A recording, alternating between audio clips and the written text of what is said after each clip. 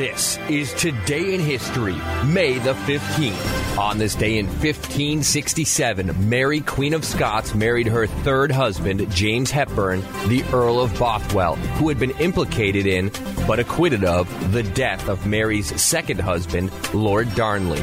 Also on this day in 1776, Virginia authorized its delegation to the Continental Congress to support independence from Britain. On this day in 1862, President Abraham Lincoln signed an act establishing the Department of Agriculture. In 1918, U.S. airmail began service between Washington, D.C., Philadelphia, and New York.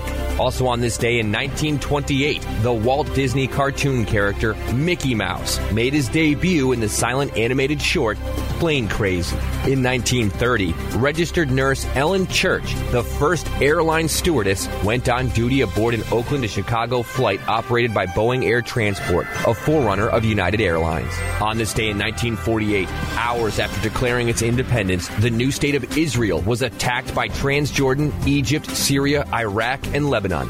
In 1988, the Soviet Union began the process of withdrawing its troops from Afghanistan, more than 8 years after Soviet forces entered the country. Attacks on this and other strong points are being stepped up as the rebels pour in from Pakistan.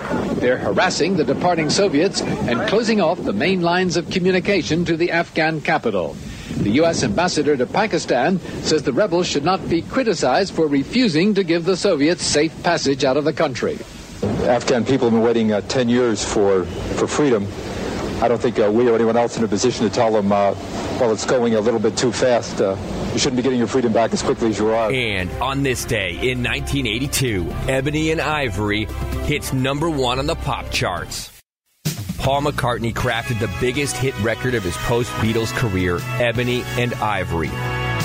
Ebony and Ivory live together in perfect harmony. Recorded as a duet with the great Stevie Wonder, Ebony and Ivory took the #1 spot in the Billboard Hot 100 on this day in 1982 and stayed there for 7 weeks. McCartney had been a fan of Stevie Wonder's for a very long time before they even met. During the 1970s, Stevie Wonder recorded a string of incredible albums that often included songs expressing a strong social consciousness. So it's not surprising then that Paul McCartney thought of Stevie Wonder as a duet partner for Ebony and Ivory. Stevie Wonder agreed, and his duet with Paul McCartney yielded the smash hit record Ebony and Ivory that topped the charts on May 15th, 1982 on this Day in History.